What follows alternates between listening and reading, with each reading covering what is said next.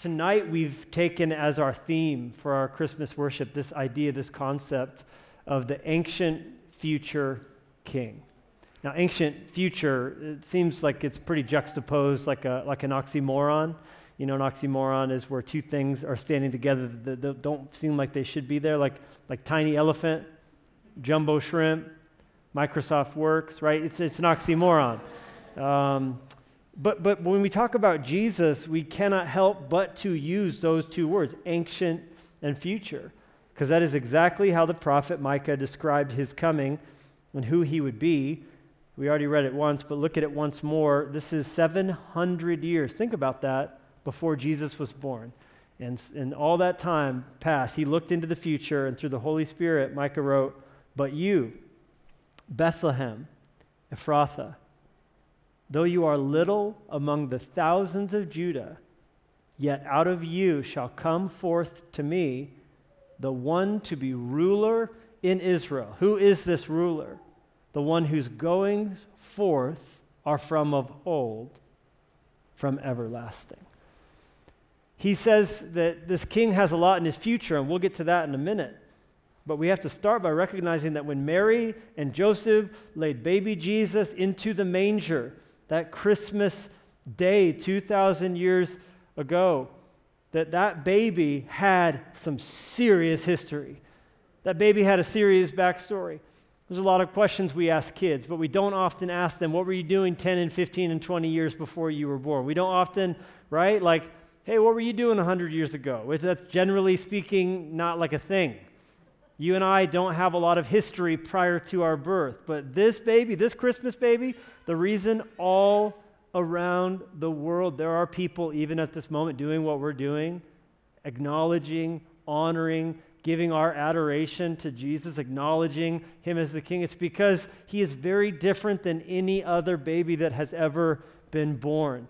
He was born into this world, but it was an entrance into our world, not the beginning. For his goings forth were from of old, and then beyond that, even unto everlasting, as Micah puts it. What does that mean? What was his history? Well, his history is that he is working all through the pages of the Old Testament.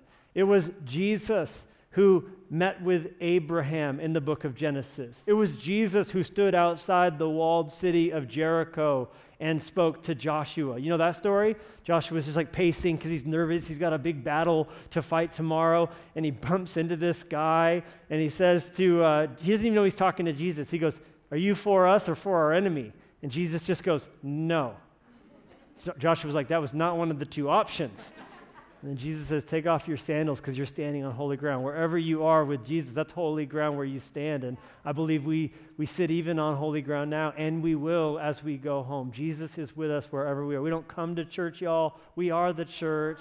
And wherever we are is where Jesus is. We bring that light into dark places. We only ever gather so we can scatter back, each bringing our candlelight to where we work and to where we study and to where we're deployed to shine as lights. It was Jesus who stepped into the fiery furnace with Shadrach, Meshach, and Abednego. It was Jesus who the king looked into the burning and said, I threw 3 in, but why are there 4? And one of them is bright like the Son of God. That was the one whose goings forth were of old, even unto everlasting.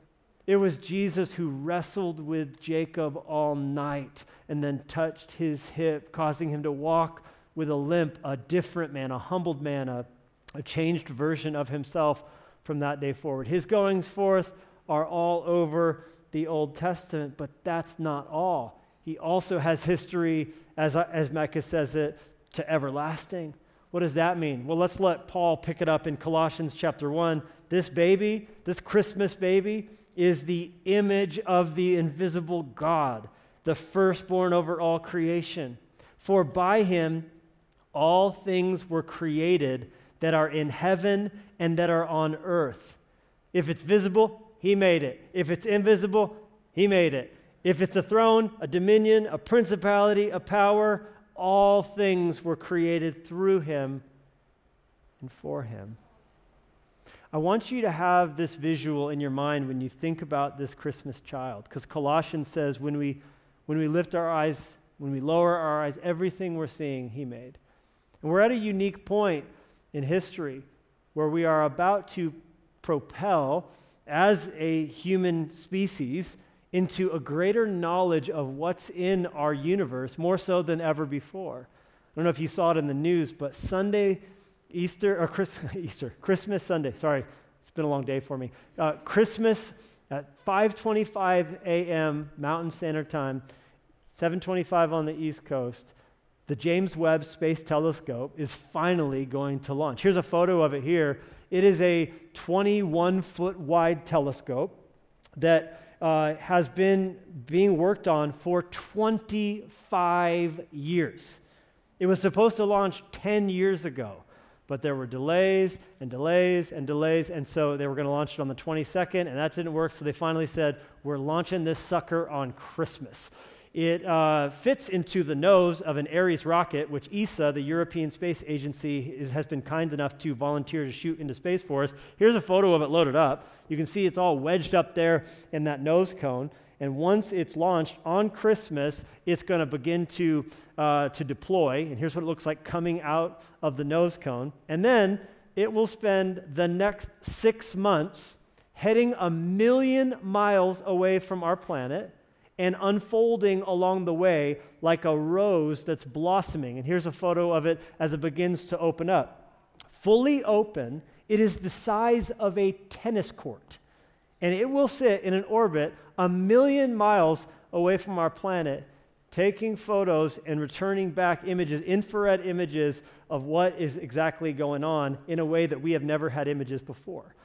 It will, when it gets deployed, if it gets successfully deployed and makes it to 1 million miles away, become the most powerful space telescope ever built by man, dethroning the Hubble Space Telescope, which has had that distinction since the year 1990. Now listen, Hubble is mind-blowing.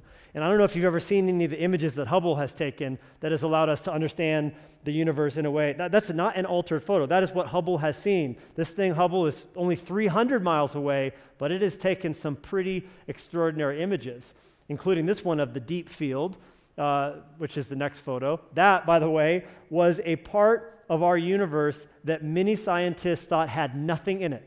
They thought there was no stars, there was nothing. But one scientist said, can I please get some time on Hubble? I only need 100 hours. Now, of course, scientists around the world want Hubble's time, but he was asking for 100 hours to point at a part of the night sky that they didn't think had any stars in it. And everyone said, it's a terrible idea, what a waste of time, there's no stars there. He said, I think if we open the shutter up for 100 hours, it's going to turn something up there. And that's exactly what it saw. Once again, this photo is not just stars you're seeing. It's estimated that what you're looking at is thousands of galaxies. So just let that sink in for a hot minute. And that's the kind of stuff that Hubble, 30-year-old technology, has been turning up. Just wait till James Webb gets fired up, which, by the way, is 100 times more powerful than Hubble. It's so keen, its vision is, that if it was on Earth, it would be able to see a bumblebee flying around the moon. That's how good James Webb can see. And yet, it's not without its challenges to get this thing out there, because it has to open up. And in an interview with 60 Minutes, some of those who developed it said there are 10,000 things that have to go right on its way out there, including, if you look at the image of it fully deployed once more, the Mylar heat shield, which is the big aluminum foil-looking thing, that's made out of the same material that birthday balloons are made out of. So it's very fragile, as the French say, and this has to open up on its own. How does it open up as it's traveling to 1 million miles away from the planet? 107 self-deploying bolts and pins have to auto-release for this thing to begin to open up all the way. And that heat shield has to be there because on the sun side, it's 230 degrees Fahrenheit.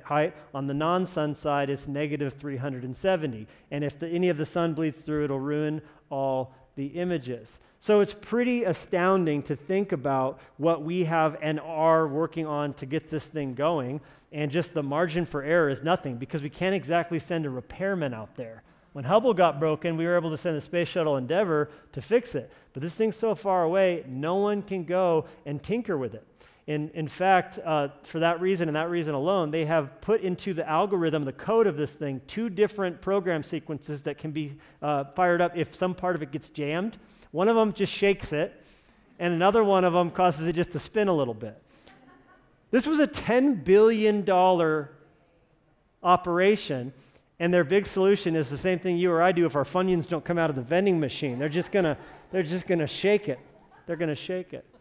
There's a guy who's the chief scientist at what will be James Webb's replacement eventually. One day James Webb will get dethroned, right? And he's already working on what the next iteration of it will be. And he was interviewed by the National Geographic magazine this week, and he was asked, what are your thoughts? Because they say if even one thing doesn't work, the whole telescope will not work. He was asked, what happens if something doesn't work on its way to 1 million miles away from the planet? Here's a direct quote from this chief astronomer. He said, "It's going to frickin' suck if it doesn't deploy right."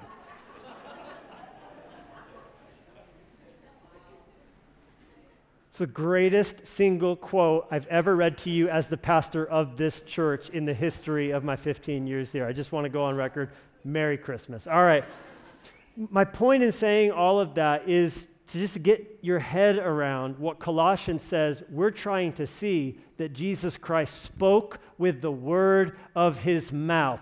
Everything that has been made, everything that exists by the word of his power. He knows the stars by their name. We don't even think there's a star out there. Oh, maybe there isn't anything. He's like, oh yeah, there's Fred, there's Billy, there's Sally, there's Tina, right? He calls them out by name, the Bible says, and holds them together with the word of his power. That is this Christmas child. That is the baby Jesus. That is the wonder and the magnitude of our ancient future king.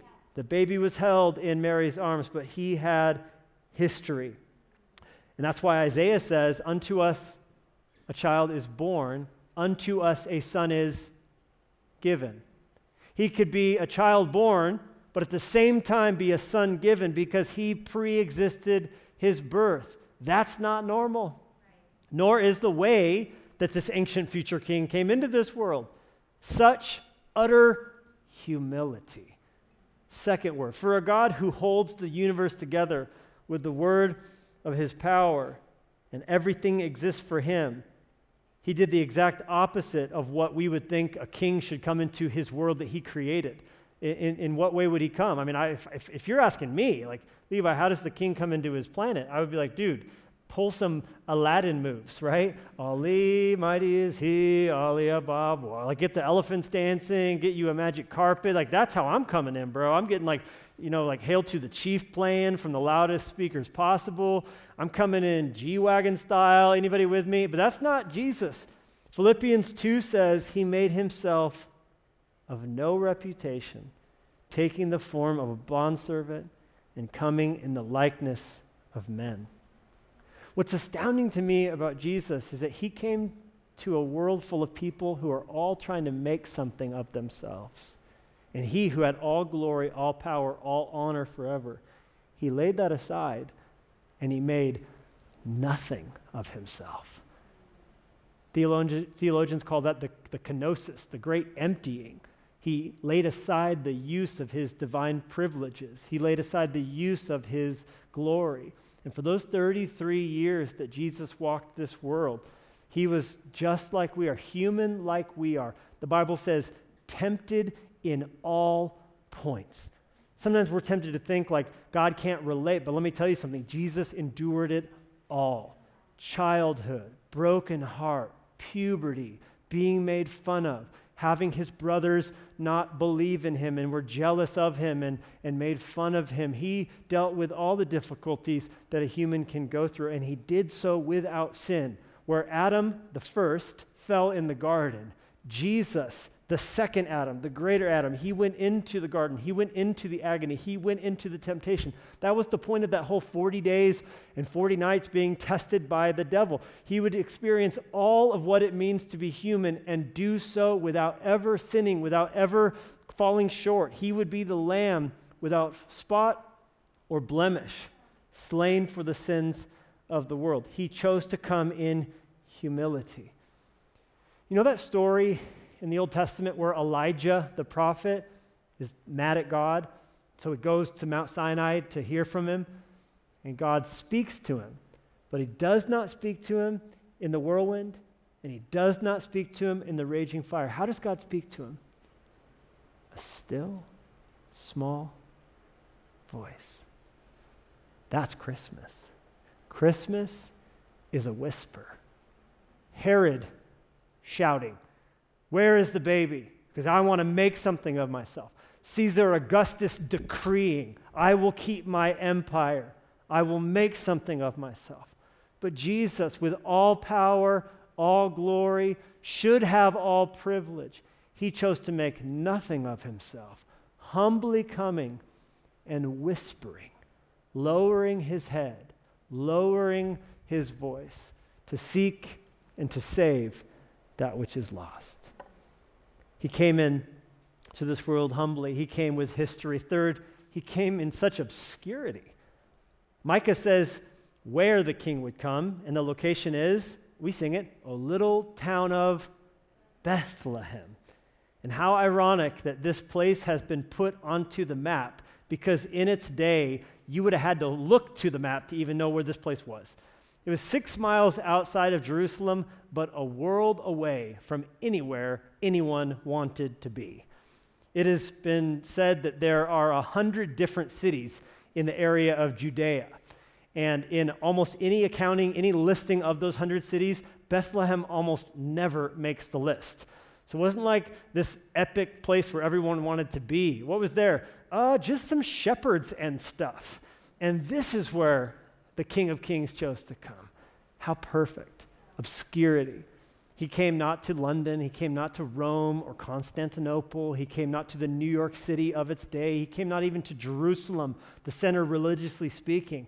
He went to this backwoods place off the beaten path to show that no matter who you are, no matter where you are, Christmas is for you. And the first people to hear about this newborn king were shepherds, who in their day, if you saw shepherds rolling up on you, you're going to covertly lock your door and make sure that you were safe and secure in your car, because they weren't really trusted, they were rough, they were religiously unclean, and I love that God specifically sought them out and sent his angels to let them know and gave them the privilege of being the first to get to preach the gospel and tell what marvelous things they had seen and they had heard. I just got news for you. You have not done anything that scares God out of being willing to use you, out of being willing to impact your life and then send you into a world that needs him. He came into obscurity. And there's a bunch of really cool connections I wish we had time to go into, how Bethlehem connects to David, and how one of the prophecies was that whenever the Messiah came, whenever this ancient future king showed up, that he was going to be connected somehow to David. That prophecy is in 2 Samuel chapter 7, verse 16, where God says to David, on your throne, this Messiah, he's going to rule forever. There will be no end to your reign through your bloodline. And what is this if God not painting himself into a corner? He's got to be born in Bethlehem. He's got to somehow be connected back to David, which, by the way, is why when you read Matthew and Luke, you find these weird lists of names. You're like, dude, what's the phone book doing in my Bible? What's that all about? That's a resume. Because he couldn't get the job. He couldn't have the job if he couldn't prove his bloodline, connecting back to Abraham, connecting to David, being from this certain tribe. Dude, this is God's 8-ball corner pocket, showing you this wasn't an accident. This wasn't just something that happened. This is God hundreds of years out, telling exactly how it was going down so that people afterwards would know that he had done it all on purpose. So Bethlehem's connection to David is significant. It's also significant because of the word itself. Do you know what Bethlehem means? You sing it every year. You might as well know. It means house of bread. That was its name. It was like a bread basket. It was like the Great Plains. It was where the food came from. That's a lot of grain that came from there. And so a little town of Bethlehem literally just means house of bread. How appropriate. One of Jesus's nicknames for himself was the bread of life. Because we're all hungry, aren't we? Deep down. I'm not just talking about food, and I know you're hungry for that too. Okay, I'm going to get you out of here. But there's a hunger inside of us for significance, for meaning, for purpose. We all want to know that our life's a part of something grand, something great, something noble, something that counts. None of us want our deathbed to be filled with regret. None of us want to get to that moment and look back and go, what a waste. What was the point in all of that? And so what do? Well, sometimes we throw ourselves into work. Sometimes we throw ourselves into amassing a fortune. Sometimes we throw ourselves into being famous because what is that? That's clutching for some sort of immortality. I'll be remembered. I'll be known. I'll have my name on an airport or I'll have my name on a street. There's a sense in which we're just hoping that even 100 years from now, someone will still be saying my name. And Jesus offers not being attached to a park bench or an airport or a street name. He offers you to be attached to something that will outlast everything, his kingdom, his church, which will go marching on.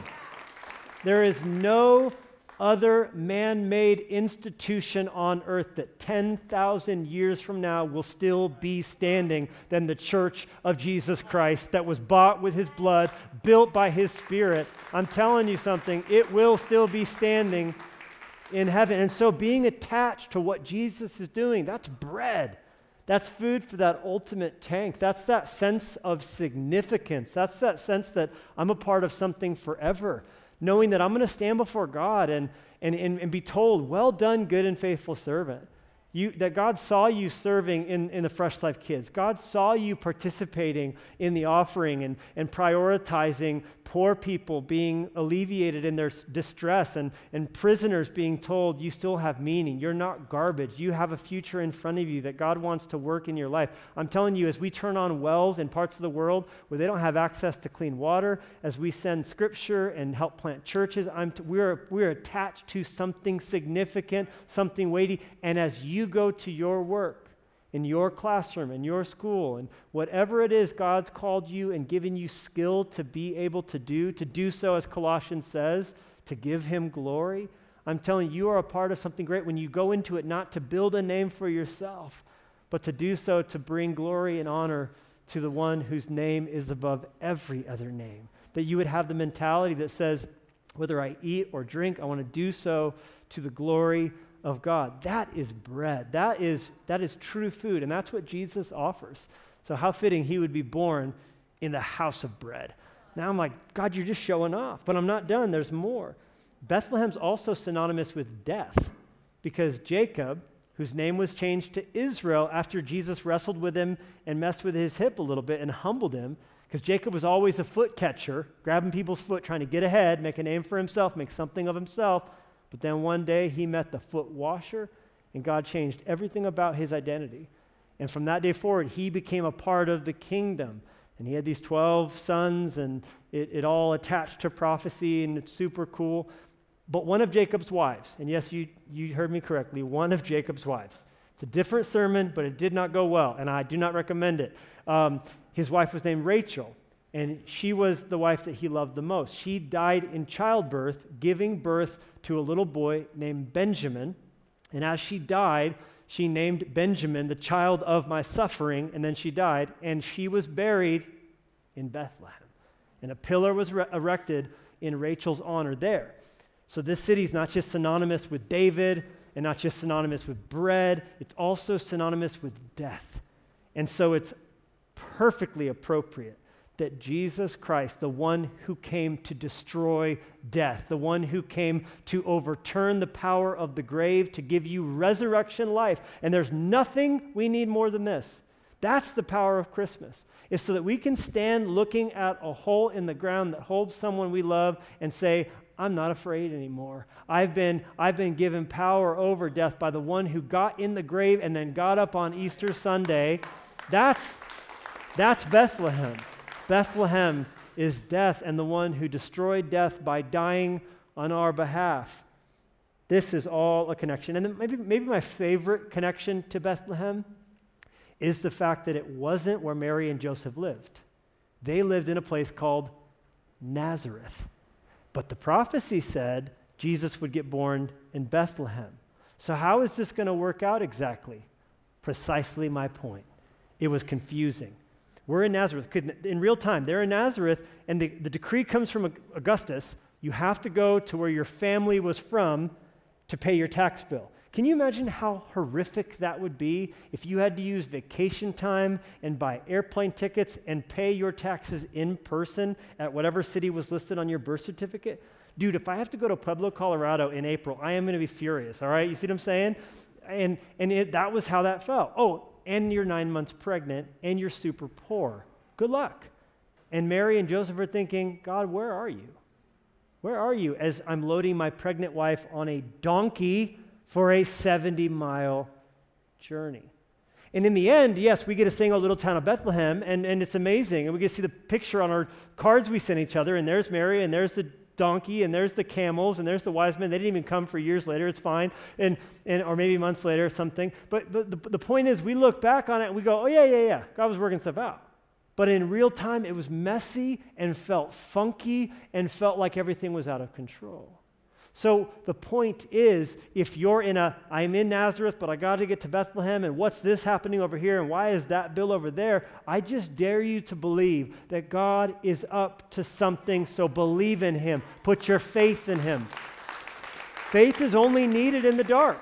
Faith is only needed when it hurts. Faith is only needed when it's scary. If you understood exactly how it was all going to work out, if you knew that you're going to meet the perfect guy in 3 years, and 5 years, you're going to have this many kids, in 10 years, if you could see it all charted out, and here's how it's going to work, and here's where the job's going to happen, and here's where the economy's going, here's the next, if you got all that, why would you need God? Why would you need faith? So right now, you're in the middle of a miracle. You just don't see it yet. So don't give up. Don't lose heart. Don't do something foolish. Keep trusting him and believe that he who has the bigger perspective, because his ways are not our ways. He's as the heavens are higher above the earth, so he is high above us. He is up to something, and Bethlehem is proof. He got him there using something inconvenient. All right, so humility, obscurity, history, finally, and I'm going to send you out to get some food and go to sleep and open those presents, is this little baby held in Mary's arms, he had a massive destiny in front of him.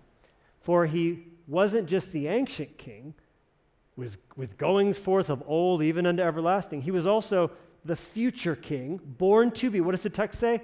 The ruler of Israel. Now, what's funny about that is that Jesus would grow up and refuse to be a ruler over Israel every single time he got the chance.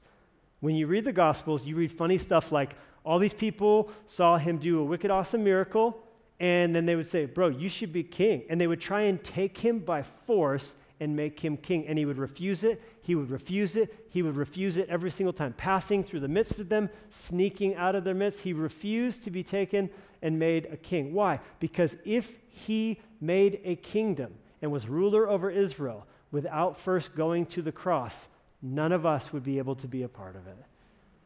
His kingdom would not include us because we are all separated from God by our sins.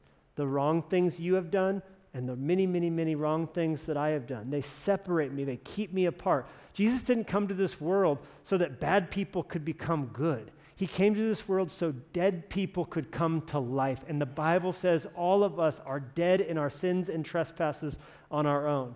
And he knew the only way to solve our problem of spiritual deadness was to take our death sentence upon him and to be nailed to the cross. And then on the third day to rise from the dead because he had never sinned. And then and only then could he come back to this world as he will and open up his kingdom and rule and reign with a rod of iron and do so in a kingdom that includes you and me. But we first had to be purchased from our spiritual slavery to sin and selfishness and self-centeredness so that we could be rescued and redeemed. He refused to wear the crown and chose to wear the cross.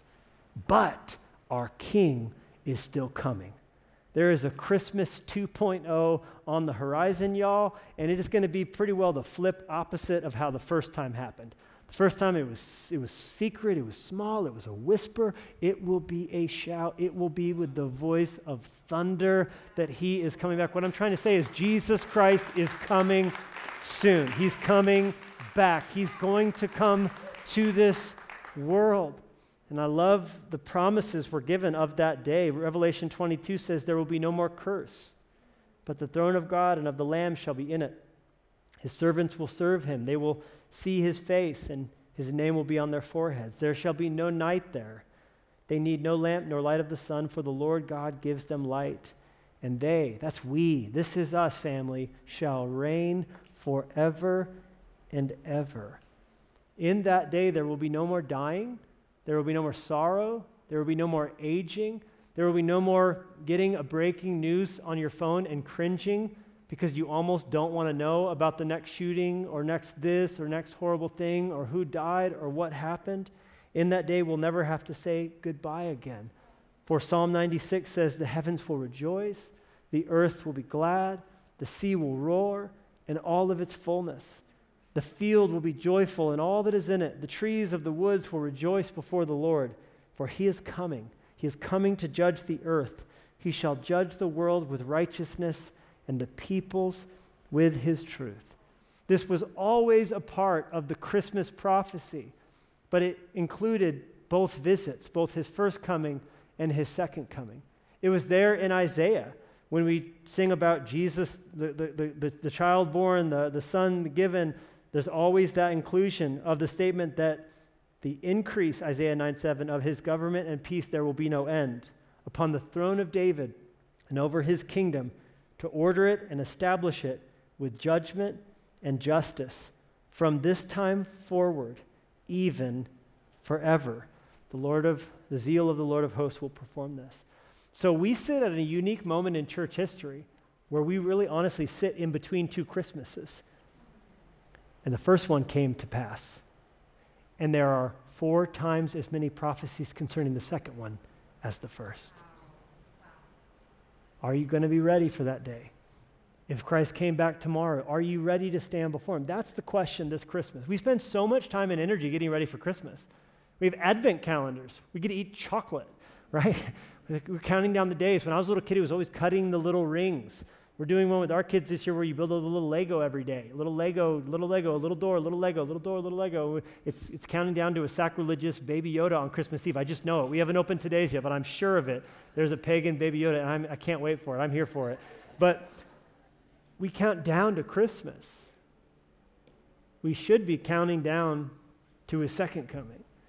Is this going to be the day? Is this going to be the day? And not in a weird Russell Crowe clipping stuff from the newspapers, kind of trying to figure out who the Antichrist is kind of way. That's not what I'm talking about. I'm talking about waking up and serving him with a pure spirit and heart, loving God, loving people, so that if he were to return at any moment, we would not be ashamed at his coming. That's the question this Christmas. Because he came to his own the first time with 300 prophecies, where it would be, how it would be, what would happen, and by and large, his people missed it. He said, I came to my own, and my own received me not. Not that they didn't have the information, but most of them didn't bother to go and even check. It's crazy to me that before Christ came, there was even some awareness of the wise men coming. And some of the men in Herod's palace were asked by Herod, where is this Messiah supposed to come if he ever comes? Because there's a star, and there's all these dudes coming with camels to bring gifts to some king. And they dug up the exact prophecy we just read. It's supposed to be Bethlehem. Least among the thousands of Judah? Yeah, that's what it says. But no one bothered to go and see, except for the shepherds and the wise men. They had the prophecy in their hand. They just didn't go and see. There was a professor in Tennessee, beginning of the semester, who knew none of his students read his syllabus that he would give them at the beginning of the class. And so he tucked an Easter egg into the middle of it. All the stuff about what books to read and how stuff's going to be graded and the curve and blah, blah, blah, blah, blah. But then he stuck in the middle of it, go to this common area, and there's a set of lockers. And if you go to this locker number, this is all in one little paragraph. You'll open the combination, it's this, this, this, and there's a little surprise for you. If any of you find it, it's my gift to you. And he was thinking to himself, surely they're going to skip through the syllabus. So he even told them, just so you know, there's something special in the syllabus. It's not just a normal one. You should definitely check this out. They're all 71 of his students nodding their heads. Yep, we'll check it out. We'll read that syllabus. We're going to do it. Final exams came and went. Whole semester's now over. So he went down to the locker and he spun the combination that every single one of them had in their hands all semester. And when he opened up the door, he still found waiting exactly as it was when he put it in there, the $50 bill with a note saying, "This goes to any one of you who find it first." All of his students had access to the code. All of his students knew where the locker was, but none of them bothered to go and open the door. And my hope and my prayer is that as we all in our lives are promised that we will be given a moment where Jesus will knock at the door of our hearts. He said that in Revelation, "I stand at the door and knock." My prayer is that all of us would open that door and that there would be none of us who think that we're okay just because we have the instructions in our hands. It's not enough to know. You have to act on it. And maybe you grew up in a Christian home. Maybe you have parents who are Jesus people. Maybe you have a Bible. You know enough about God or church to sort of feel like you're kind of lumped in, guilt by association or something. But I want to tell you that you personally are loved by God. You personally are seen by Him. And Jesus personally died for every sin you've ever committed. And He's knocking at your life. But you have to open the door. You have to let Him in. And so this whole worship experience is all so that we can ask you this question. Would you like to give your life to Jesus Christ? With your sins, with your faults, with your failures. There is a seat at the table for you. He will forgive you. He'll free you from the power of death. All you have to do is open your life to Him and He'll save you. There's no one this Christmas here so bad that you can't be forgiven. But the flip side of that is that there is no one here so good that you don't need to be forgiven. For all of us have sinned and fallen short of the glory of God. Would you pray with me as I invite any who are willing to come? With heads bowed and eyes closed, I thank you, God, for those you're touching. I pray you would, as your Spirit draws people to you. You said no one can come unless the Father draws them. I believe, Father, that you're drawing hearts to Jesus even now. And that we sit in a holy moment here, contemplating our ancient future King. And the question is left with each of us. What will you do with Jesus? With heads bowed and eyes closed, if you would say, "Levi, I sense the conviction of the Holy Spirit. I feel my heart beating. I know I need to respond." I want to lead you in a prayer where you'll say to God that you want Him to come into your life, that you receive His gift. You're opening that door. With heads bowed and eyes closed, if that's you I'm describing, this could be a first-time commitment. You've never made a decision like this before. Or perhaps a prodigal son or daughter is among us or online, and you would say, I grew up following God, but I have drifted and backslidden, and today's my day to come back to the Father. And you will find that He will not be there to shame you, but to celebrate your return. So pray with me. Pray this out loud with your mouth, but mean it in your heart. He will hear you. Church family, say this with us. No one praying alone. Dear God, I know that I'm a sinner, but I'm loved. Thank you for sending Jesus to do what I could never do myself. Thank you that Jesus died on the cross for me and rose from the dead, defeating the power of death forever. I turn from my sin. I turn to you in faith. Please come into my heart. Make it your home. Thank you for new life. I give you mine. In Jesus' name.